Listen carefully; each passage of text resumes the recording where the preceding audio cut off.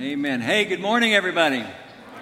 Good to see all of you. Glad to have you in our service this morning. And I want to take a minute and greet all you folks across the street at the video venue, and also all of you folks who are joining us online today, wherever you might be. And speaking of all you folks who are joining us online, I want to show you guys a picture. I want you to take a look at this picture real quick before we begin.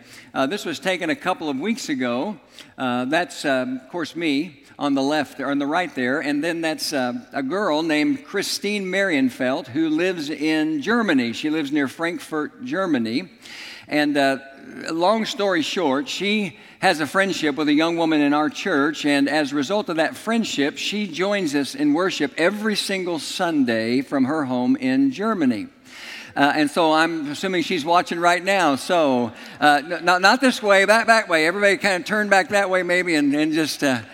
we probably look really stupid, Christine, but we love you, and we're so thankful to have you joining us along with everyone else that joins online. But what a cool thing through technology to know that we can reach and impact people all around the world. She was here a couple of weeks ago, and we were able to meet and snap that picture in the Commons. So it was a really good experience. Hey, grab your Bible if you got one and go to the Gospel of John.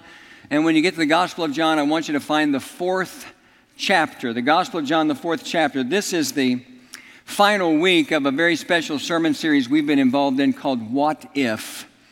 And I think it's been a very, personally, I don't know about you, but for me it's been a very challenging study as we've asked some really important questions over the last several weeks.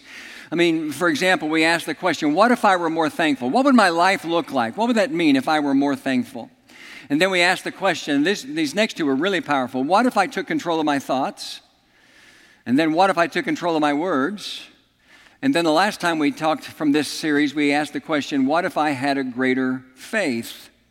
Well, we're going to finish that series this weekend by asking the question, what if I saw everyone the same way Jesus does? You probably, if you've looked in your bulletin already, you've seen that we've got a pretty lengthy passage of Scripture in front of us. That's because it is a passage that describes an encounter, in detail, an encounter that Jesus had with a Samaritan woman one day. I'm sure it's a familiar passage to many of you. We're not going to read all of it in its entirety when we stand together to read the Scripture like we always do. I'm just going to read a portion of it, but I'm going to ask you to keep your Bibles open because we're going to work our way through this passage as we go through the message. But let me just begin by kind of setting the context or the stage for you. Jesus and his disciples are in Judea. When we open our Bibles to John chapter 4, that's in the south side of Palestine. They were traveling to Galilee, which is on the north side of Palestine, and so they needed to travel through the land of Samaria. Now, if you've been in church any length of time, you know that Jews and Samaritans hated each other. And that's even an understatement in itself. The Samaritans were a mixed race of people, the result of Jewish ancestors who disobeyed the will of God and the command of God, and they married into other ethnic groups. And so from a Jewish perspective, Samaritans were half-breeds. And because of that, Jews looked at Samaritans with a level of contempt that was so great that when they needed to travel from Judea to Galilee in the same situation that Jesus and the disciples are today, they would oftentimes add 3 days to their journey so they could travel around the land of Samaria and not even set foot on their soil. That's how deep this level of animosity was between the Jews and the Samaritans. And that's where we find Jesus and his disciples. So having said that, stand together with me wherever you are in reverence and respect for God's word like we always do. If you're a guest with us today, first, man, I'm so glad you're here. It's always a joy to welcome guests into our services. We make the public reading of Scripture a part of our service every week. We stand in the example of the Scriptures in the Old Testament in reverence for God's Word, and we're doing that now. I'm just going to read verses 5 through 10 as we just begin this passage this morning. So he came to a town in Samaria called Suhar, near the plot of ground Jacob had given to his son Joseph. Jacob's well was there, and Jesus, tired as he was from the journey, sat down by the well. It was about the 6th hour. When a Samaritan woman came to drink water, Jesus said to her, "Will you give me a drink?" His disciples had gone into the town to buy food. The Samaritan woman said to him, "You are a Jew, and I am a Samaritan woman. How can you ask me for a drink? For Jews do not associate with Samaritans." And Jesus answered her, "If you knew the gift of God and who it is that asks you for a drink, you would have asked him, and he would have given you living water. All right, there it is. May God add his blessing to the reading and the hearing of his word. You can be seated this morning. All right. As I said, please keep your Bible open there to John chapter 4 because we're going to be referencing that again. What I want to do more than anything else this morning is just focus on answering our question, what if we saw everyone the same way Jesus does? And so while there'll be some explanation as a part of our message today, it'll be heavy on application. So let's just jump right in. If you're taking notes, write down next to number 1. What if we saw everyone the same way Jesus does? Well, then number 1, we would see opportunities everywhere we go. We would see opportunities everywhere we go. It's clear from the text when you begin to read it that Jesus and his disciples did not intend to spend very much time in this place. They just wanted to eat some lunch and move on. But all that changed when Jesus, who was tired when he arrived and decided to rest here by Jacob's well while the other disciples went for food, saw a Samaritan woman come to draw water. And because Jesus was always looking for opportunities with people, he engaged this woman by asking her for a drink. Now, here's what we need to understand. This was actually a very scandalous thing for Jesus to do. And you may not be aware of that until you really focus in on her response. In verse 9, she said, "You are a Jew, and I am a Samaritan woman. How can you ask me for a drink? For Jews do not associate with Samaritans." Now, folks, that statement was grounded in years and years of history. I already told you that the Jews considered Samaritans to be half-breeds. To them, they were unclean and less than human, and so that means they wouldn't have anything to do with them. They especially would never be caught eating or drinking after them. Now, I don't know about you, because I don't know everything there is to know about your life, just like you don't know everything there is to know about my life, but we may not have this level of racial prejudice inside of us, but if we're honest today, all of us, we would have to say that there are people that we look at in life that we consider to be too different or too offensive or too wrong to associate with. And sadly, that's a really big deal in our country right now, as a lot of dividing lines are being drawn in our country based on things like race and religion. And I think we all know that we need to be praying for our country on a daily basis. But you never, everyone say never, you never, ever see anything like this coming from Jesus, who just looks at people and sees nothing more than need. Because of past conflicts between Jews and Samaritans, most Jews in Jesus' day would have either chosen not to acknowledge this woman when she arrived at the well, or just treat her like she was nothing and then justify it by their race and their heritage and their religion. But what does Jesus do here? Well, he looks at her. She's a racial, a religious, and a cultural enemy to him as a Jew. And in spite of that, he engages her in a conversation. Why? Because Jesus saw an opportunity to connect with this woman in a way that would make a spiritual impact on her life. Jesus saw opportunities everywhere he went, and you and I need to be the same way. If we saw people the way Jesus did, or the way Jesus does, we would see opportunities everywhere we go. Write down next to number 2, the second application point. If we saw everyone the same way Jesus does, we would treat all people with dignity and respect. We would treat all people with dignity and respect. It's not only surprising that Jesus would ask a Samaritan for a drink, it's also surprising that he would engage in conversation with a woman, a Samaritan woman. And I say that because in addition to prevailing racist attitudes in first century Palestine, women were looked at by men with a certain level of contempt. But if you're familiar at all with the life of Jesus, you know that he made a habit of breaking down these kinds of barriers everywhere he went. And here's why. Because all people, everyone is equal in God's eyes. Everyone. No one, no matter their race or their politics or their religion or their past, is beyond redemption. And the Bible makes that very clear. Everyone is equal in God's eyes. Everyone. How many of you know that's true? Everyone. Now, a little bit later in the New Testament, now after Jesus would have died on the cross, been buried in the tomb, risen from the dead, and returned to glory, after the church would have begun in Acts chapter 2, after the church would have grown, and now the gospel message is being preached to all men everywhere, the Apostle Paul, when he wrote the letter of Galatians, in Galatians 3:28, would write these words. He would write, "There is neither Jew nor Greek, slave nor free, male nor female, for you are all one in Christ." Everyone is equal. In God's eyes, everyone is equal. And this is such an important point for us to grasp this morning, because if we're ever going to see people the same way Jesus does, then we've got to see people, whoever they are, wherever they are, as equals. We've got to see all people standing on the same level ground that we're standing on. It's the same level ground at the foot of the cross, because all of us are sinners and all of us have need. Everyone is equal. That means, if we're going to be really honest this morning, that means we need to let go of our biases, and we need to let go of our prejudices, and we even need to let go at times of our personal preferences. Every single person on the planet matters to God, and that means every single person on the planet should matter to you and me. Everyone that you and I lock eyes with every day of our lives is somebody that matters to God. Let's pick our story back up in verse 10. Verse 10 is where we stopped reading, but let's pick it up in verse 10 and read down through verse 15. Jesus answered her, "If you knew the gift of God and who it is that asks you for a drink, you would have asked him, and he would have given you living water." "Sir," the woman said, "you have nothing to draw with, and the well is deep. Where can you get this living water? Are you greater than our father Jacob, who gave us the well and drank from it himself, as did also his sons and his flocks and herds?" And Jesus answered, "Everyone who drinks this water will be thirsty again, but whoever drinks the water I give him will never thirst.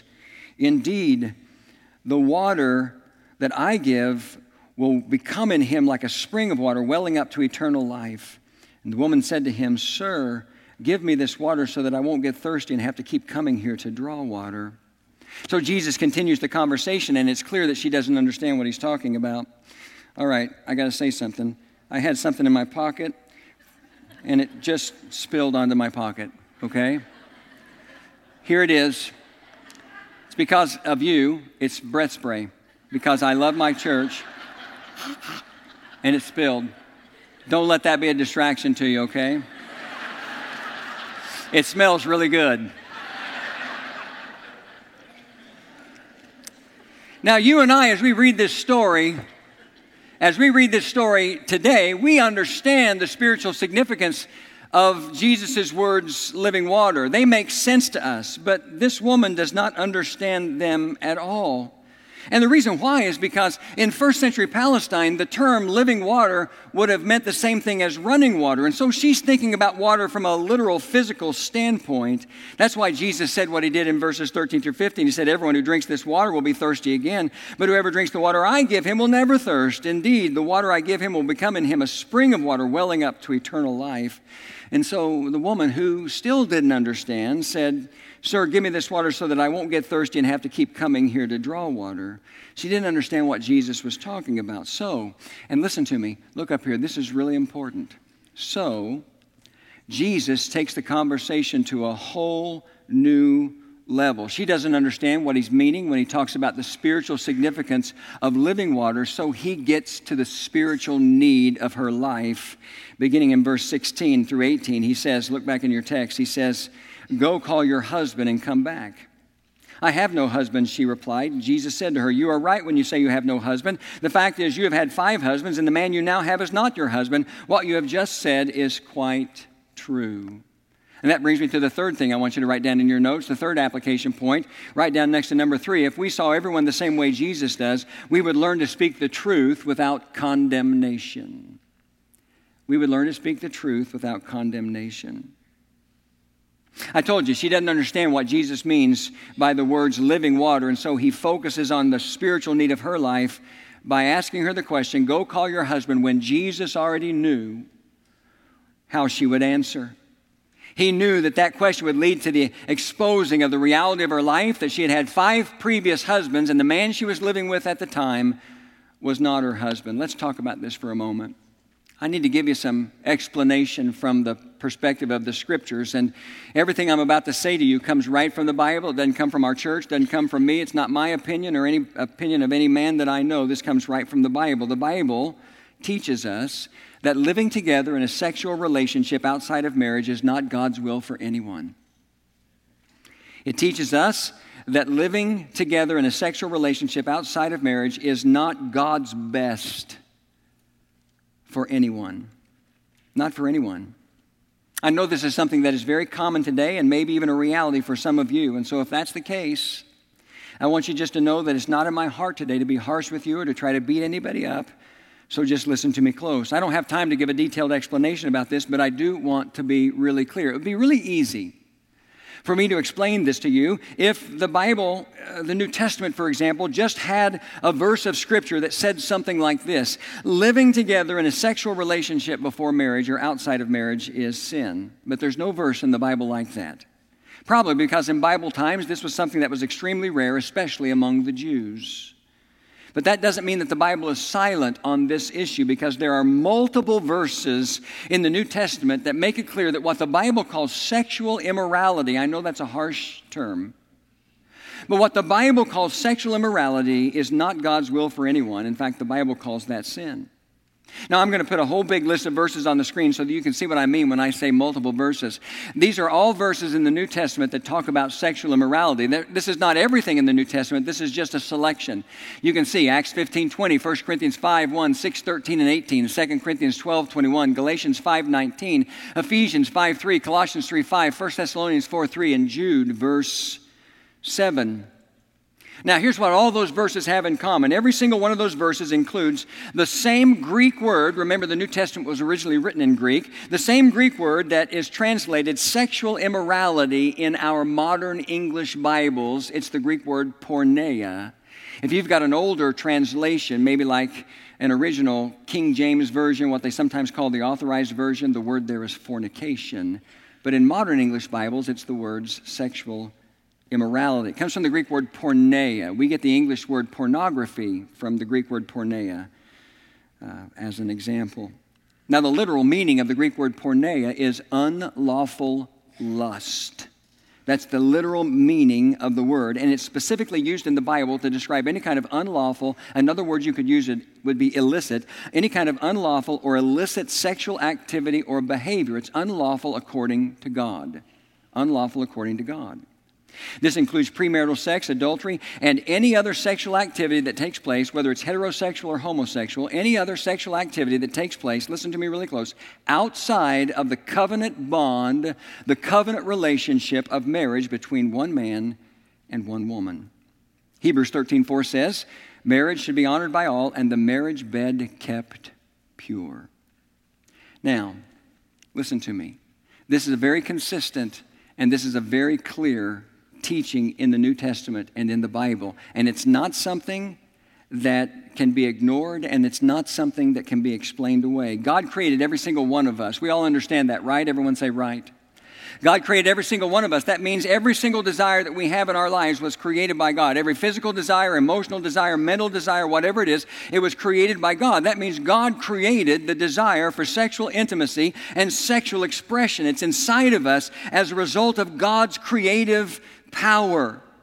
And He created it, first of all, for practical reasons. That's why He told Adam and Eve, be fruitful and multiply and fill the earth. But beyond that, the Bible teaches us that He created that physical desire for pleasure as well. That's one of the meanings behind the description of husbands and wives becoming one flesh. And you find that all the way back in Genesis chapter 2.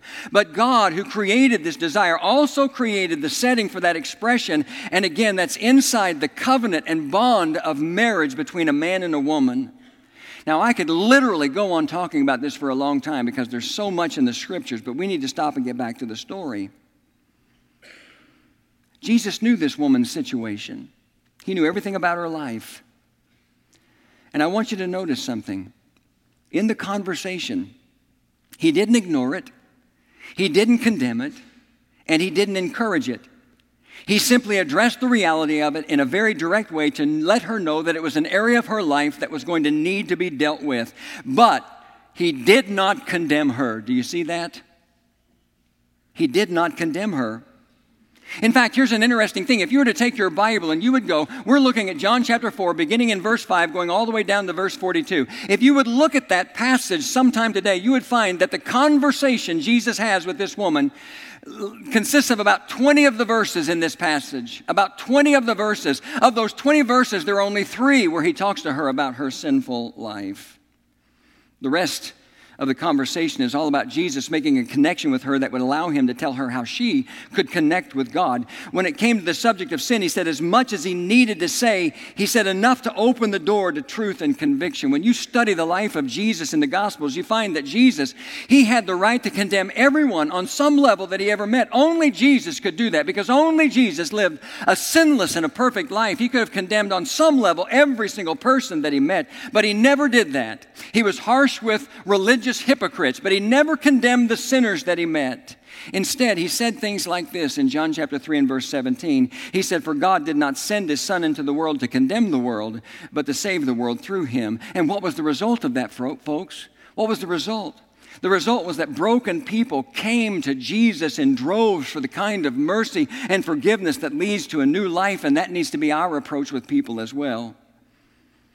If I saw everyone the same way that Jesus did, I would speak the truth without condemnation. And listen, so I'm not misunderstood, don't you dare put words in my mouth this morning. I am fully aware of the ugliness of sin.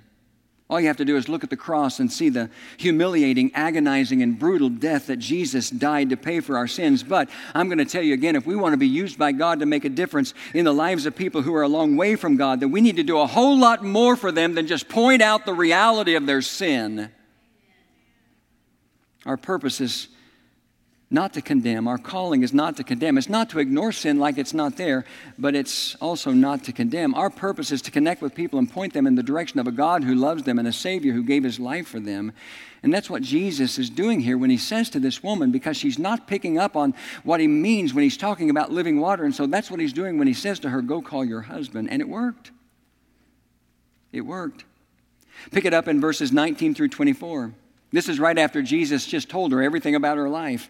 Verse 19, the woman said, "Sir, I can see that you are a prophet. Our fathers worshipped on this mountain, but you Jews claim that the place where we must worship is in Jerusalem." And Jesus declared, "Believe me, woman, a time is coming when we will worship the Father neither on this mountain nor in Jerusalem. You Samaritans worship what you do not know. We worship what we do know, for salvation is from the Jews. Yet a time is coming and has come when true worshipers will worship the Father in spirit and truth, for they are the kind of worshipers the Father seeks. God is spirit, and his worshipers must worship in spirit and in truth." Now, I don't have time to go into a lot of detail here, so I'll just say this. Whenever I used to read this story for a long time, I used to believe that at this point the woman brings up this issue of religion, what Samaritans believe as opposed to what Jews believe. I used to believe that she brought up this issue of religion to try to change the subject. I used to think that as Jesus was talking to her, that her heart was being penetrated, she was coming under conviction, and it didn't make her feel very comfortable, and so she began to try to change the subject by asking questions about religion. I've been in situations before where I've been sharing the gospel with somebody, confronting them about the need of their life with the truth of the gospel, and I can tell that it's becoming uncomfortable for them. They're getting convicted, and so they ask me some question that comes right out of the blue, like in the midst of the personal discussion. It's like, well, why does God let bad things happen to good people? Or what about all the people who never heard the name of Jesus? What's going to happen to them? Or some arbitrary question. Those aren't the questions that are on their heart. They're just trying to get out of the discussion that's bringing the conviction to their heart. And I used to think that's what the woman was doing here, but I don't think that any longer. I don't think that at all. I think she's fully engaged, and I think she's actually just saying, what's my next step? What do I really need to do to get right with God? And here's why I say that. Let me give you a little bit of explanation. We know that the Samaritans and the Jews hated each other. The Samaritans' religion was very different than the Jews. Let me give you a couple of examples how.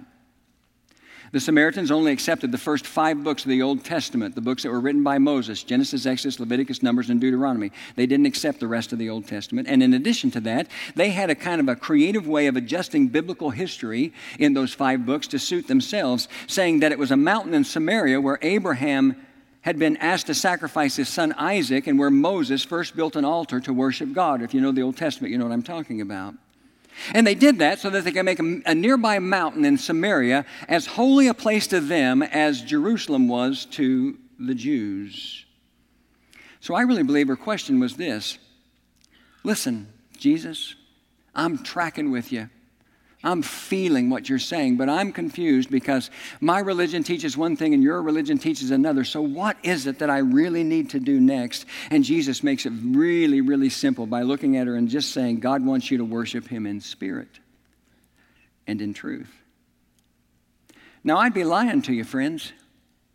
I'd be lying to you if I said that I didn't struggle a little bit with this part of their encounter, because I can sometimes get bogged down in the details of things. Anybody else here like that? I can sometimes get bogged down in the details, but Jesus kept it really, really simple. There were other things that he could have said to her in that moment, but he chose not to. For example, he said, if she said, but what do I really need to do? He could have said something like, well, first we need to discuss the problem with the way you Samaritans interpret certain passages in the books of Moses, Genesis, Exodus, Leviticus, Numbers, and Deuteronomy, because you're way off base on those things. But he didn't say that. He could have said, you know what, we need to talk about the Old Testament as a whole, because you don't accept all of the Old Testament, but in order to worship God in truth, you really have to have the right understanding of scriptural authority. But he didn't say that. He could have said, let's get back to this whole business of you having 5 husbands and now living with a man who's not your husband. I'm not finished talking about that, not by a long shot. But he didn't say that either. He didn't engage this woman in any kind of a biblical debate. He didn't condemn her for the mistakes of the past and the present. He just told her how she could connect with the living God, and it worked. It worked. Look at verses 25 and 26. Her heart's continuing to be drawn to him.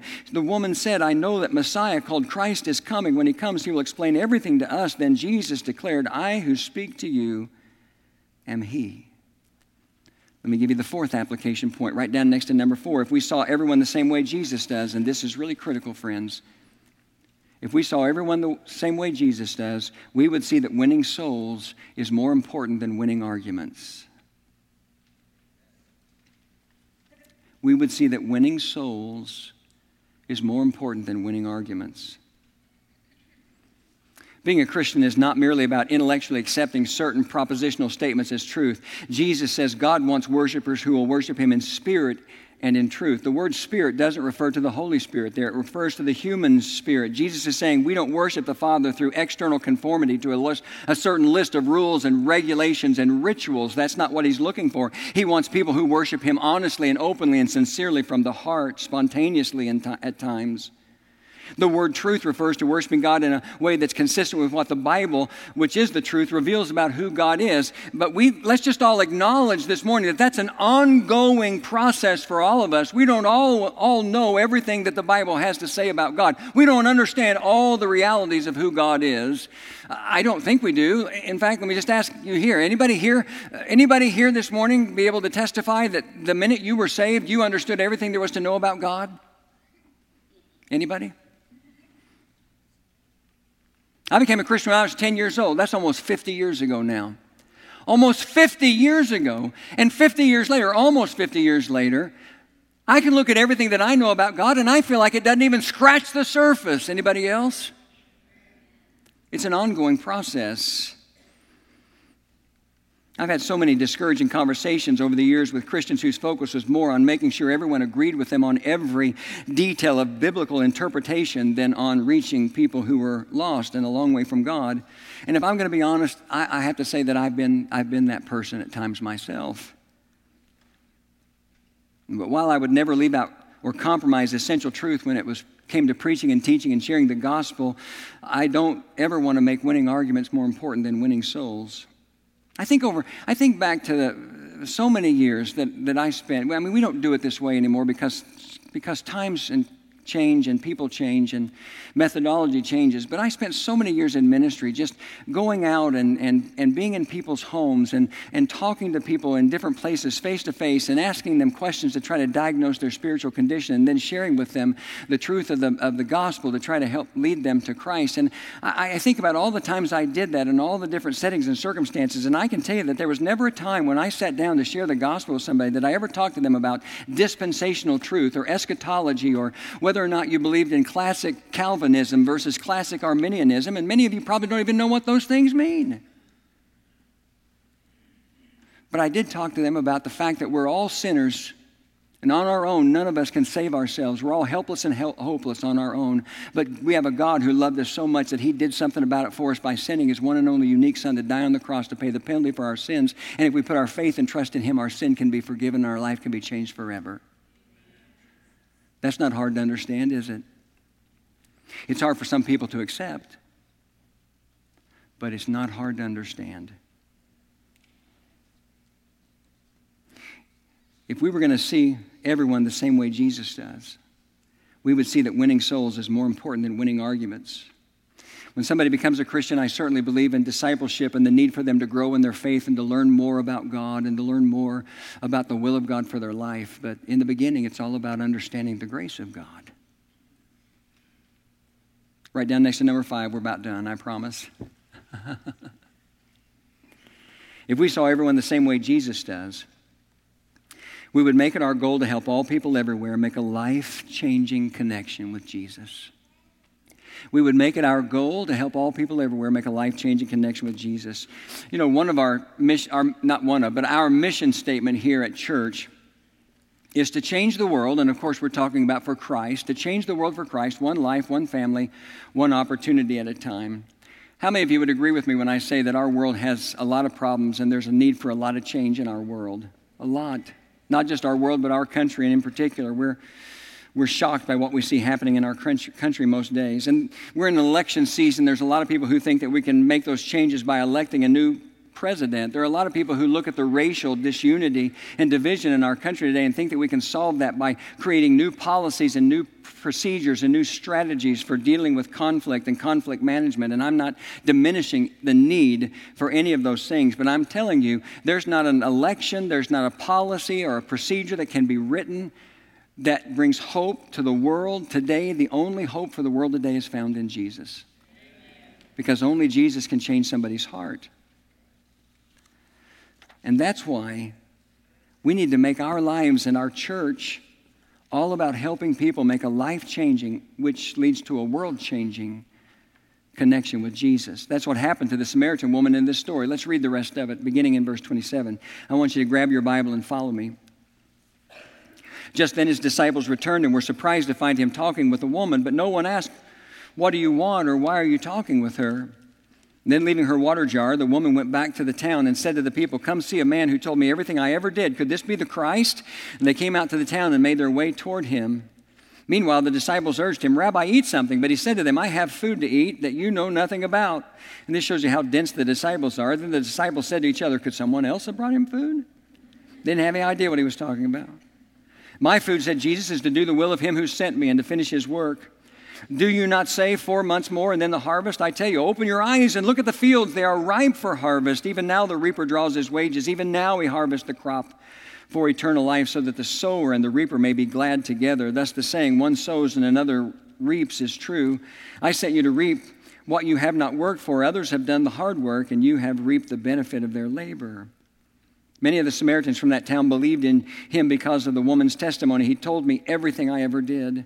So when the Samaritans came to him, they urged him to stay with them, and he stayed 2 days, and because of his words, many more became believers. And they said to the woman, "We no longer believe just because of what you said. Now we have heard for ourselves, and we know that this man really is the Savior of the world." You know, when this story began, and Brian, you can come and we'll close. Jesus was tired from his journey. He was hungry. So he sat down by a well while he sent his disciples into town to get some food. And then a Samaritan woman shows up to draw water.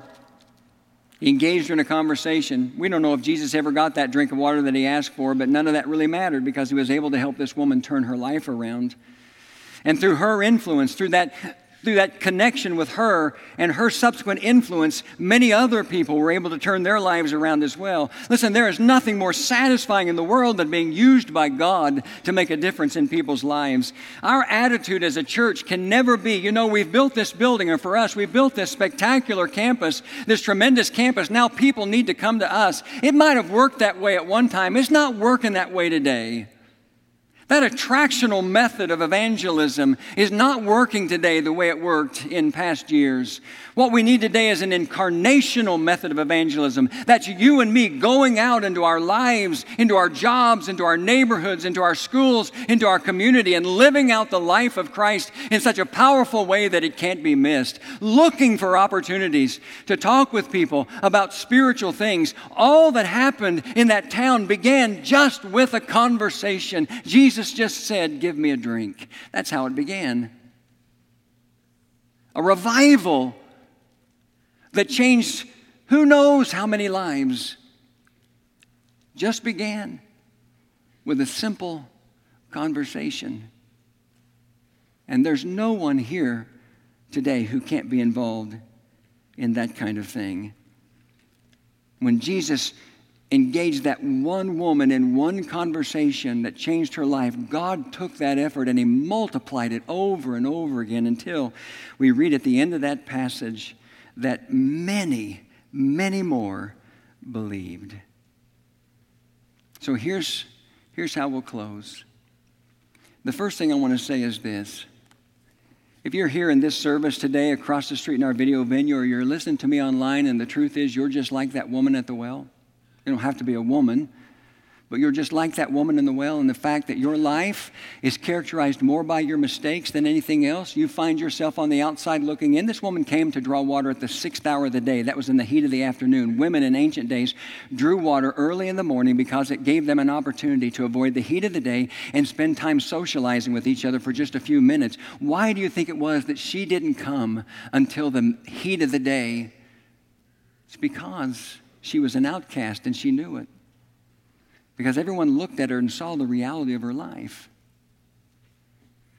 If you're like that, if you're on the outside looking in, your life is more characterized by your mistakes than anything else. If you're not living with a hope that comes only from a right relationship with God, then that can change today.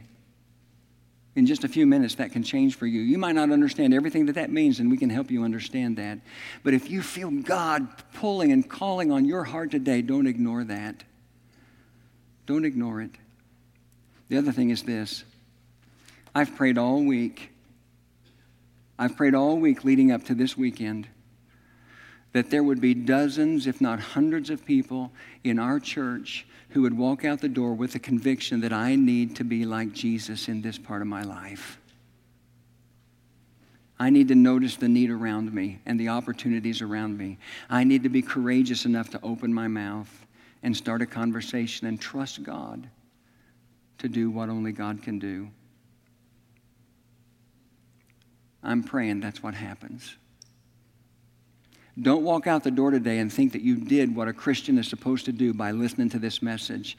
We got to take this with us and put it into practice. Father in heaven, thank you for a chance to talk.